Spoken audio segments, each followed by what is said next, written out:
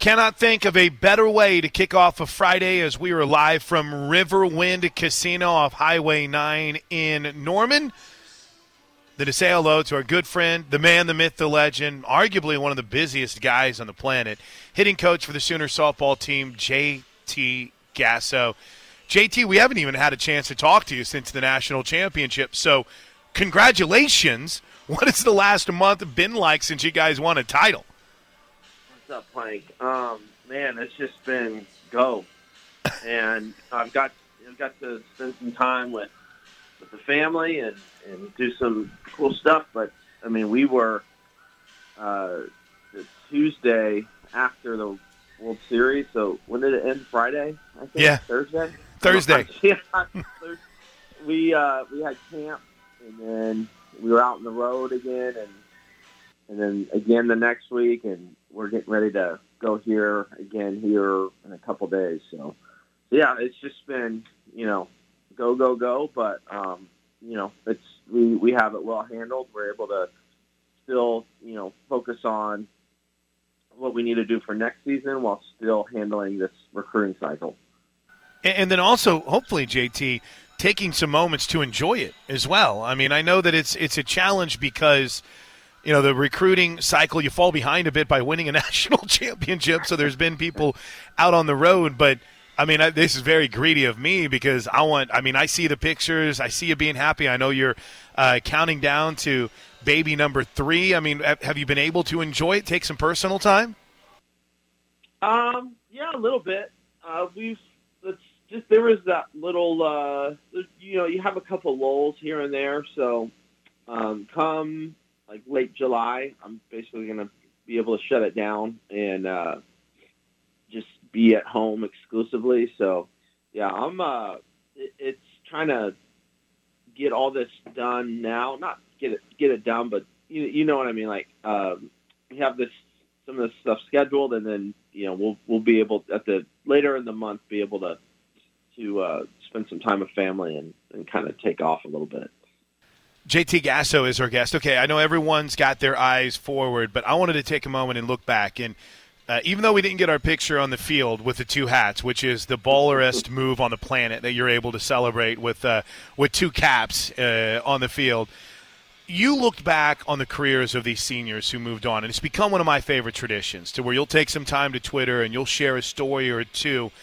Obviously everyone wants to know about coaching Jocelyn and helping Jocelyn and being around Jocelyn, whatever other term you want to use. But when you're going through it, it's just this senior class as a whole, and I feel like I say this every year, which is a credit to the development and the recruiting, but this senior class, JT, made such an impact, and maybe 3 of the biggest impact were made by players who weren't here from day one, right? To see the way that you're able to acclimate Taylon Snow 1 year for, what we saw in the circle, 1 year, a couple of years from Jana Johns. I mean, Hope was incredible. It's just, how are you able, what is it about this softball program that allows these transfers to matriculate themselves so smoothly? And I know it's not easy, but what appears to be with so much ease into what you guys want. Mm-hmm. Yeah, so I think with that, this program and just kind of the stuff that it's about, it attracts the right people.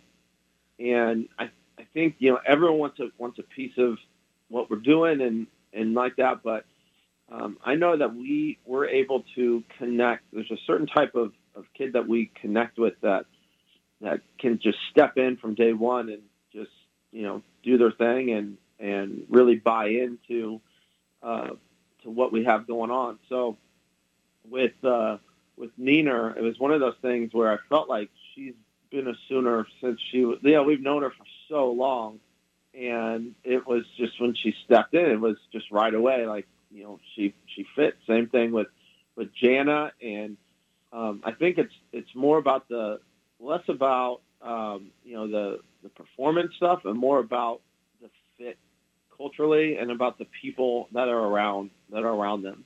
We've had some phenomenal people around them to kind of ease them in. And I know, you talk about this year's super seniors, but I mean, last year's with Nicole Mendez, she's always been someone that can like bring people in, and before that, Sid and Shay and CC, Vale, all them. So it's kind of like the tradition of the seniors taking in a group and taking them under their wing, and then it's just it's just something that we look to continue as the years go on. What was it like coaching Jocelyn? As you look back now and you have a little bit of kind of separation from it, pretty amazing to see how big of a student of the game that she became, and obviously developed into such a diverse hitter.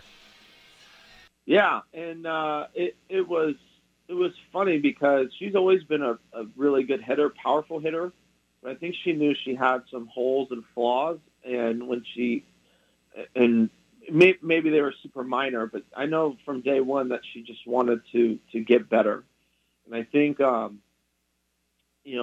going back to the people that were around her, the Sid, Shay, Fales, and even she, what's crazy is you think about it, she played a year with Paige Parker, so she had some phenomenal people around her to kind of help her navigate, college and keep her mindset and the places that she needed to be to compete. And then from there, it was just really cool just to see her develop and grow and want to be a student of the game. And now with the NIL stuff, become a boss lady and basically she's running her own brand, her own business, yes, and doing all those cool things like that. So yeah, it's one of those stories where it's, it sounds cliche, but you want the people to develop, off the field and develop as adults and go into the real world able to handle themselves. And here she is doing exactly that. So it's one of those cool stories that we're all just really happy to be a part of. A couple more with JT Gasso, hitting coach for the Sooners after their 4th national championship in the last 6 years. So what is it like? You finish the season, you have a camp. Are you out on the recruiting trail? You guys have a class that's pretty solid already in place for 2024 and beyond. How much had, obviously, 2 players from the portal, rumors of maybe even more, JT. What is the start of the offseason like? Is it immediately hitting the road and going to as many tourneys as you can, seeing as many people as you can? Is it watching tape? What's the start of the postseason like for you? Yeah, so it's kind of funny when this is question every year. It's just like, what was it like when you won? And I'll tell you, we won. It was fun, and then 30 minutes. Because we were all on the field. 40 minutes after the last pitch, I'm in the car with Andrea driving home. It's just, and then an hour later, you're driving from the hotel. So it's just one of those things where it's really fun, but then it just is. And I'm not saying it in a bad way, but I'm just saying it's you take it all in, and it's really fun when it's happening, but it just stops, right? So then the next day, it's like up and you're back in your room or back in your house, and kids are waking you up. And hey, 12 hours ago or whatever, we were. Was the last out. But I failed that because we definitely do reflect, but we also know that we have other jobs that we've got to do, and making sure that we're bringing in the right Sooners and the right people into the program is part of it. So that's something that we pride ourselves on, and we're really trying to just find the right people, and however that may be, that's what we're trying to do. So we've been out on the road the past couple weeks. We going here, like I said, in a couple days, and there's just tournaments all summer. So just trying to keep up with those and just really have a plan of how we're going to attack it is what we try and set in place before the season ends. So that way, when the season starts, we're way ahead of it and can do the things that we're need to do. So with that in mind, we can talk about one new addition, Alina Torres, the All Pac-12 transfer from Arizona State. JT, what kind of stood out in your mind when you started imagining her in a Sooner uniform? Where do you kind of see her role, and what drew you to want to bring her to Norman? Yeah, so one of the things is it's really hard to teach competitiveness, so she is a ultra competitor, and she does it the right way. She's a gamer. She does all the intangibles. She has them. And so, and what I really locked into was that she's progressed over the years. And I remember seeing her, and she was a really good athlete. She's just kept getting better and better and better. So, she has a really awesome family, really great family in her life. And I know that we're all excited to have her in, and she's excited to get going. It's just, one after another, these kids just come in ready to compete and get after it. And that kind of makes our job a lot easier when you have someone who's just hungry, and it's almost like, hey, we got to find ways to keep feeding. But yeah, she's going to fit in great and be a good addition to this team. So, JT, I have to let you go. Maybe more of an airport conversation, but I at least want to start it here. And it has nothing to do with the Jets or training camp. It has everything to do with roster management. So, right. I'll look at a softball roster, right? And obviously, large numbers last year because of COVID and extra years and beyond. So you'll see, okay, 5 Sooners graduated, and maybe you see a couple that have gone into the portal. There are 6 or 7 spots. Is that how you guys look at it, that, okay, we have five people we need to replace, or our 7 total numbers? I mean, what's the numbers game like for you when it comes to roster management, and how you kind of view that between yourself, Coach Rocha, and Coach? So what you're going to have to do is go into your phone and find the other Gasso to that is, you're asking the White House janitor about, so. I'm trying to get the nuclear codes from the press secretary is what's going on right here. Yeah. The janitor. Yeah. So it's just different. I'll bug Patty about it. But then in a final thought, from that perspective, I know you keep that close eye on the offense and then obviously the outfield. You excited about some of the progress you saw from Hannah Core? Because, I mean, obviously Alyssa Brito looked great in the outfield and developed, right? But, man, I remember watching Hannah Core in the Alliance and watching her in some practice. I think she's got potential out there. I don't know what position you see some of those other freshmen potentially being in, but when you think about someone like Core, do you see her factoring in the future, especially with what she can provide defensively in the outfield?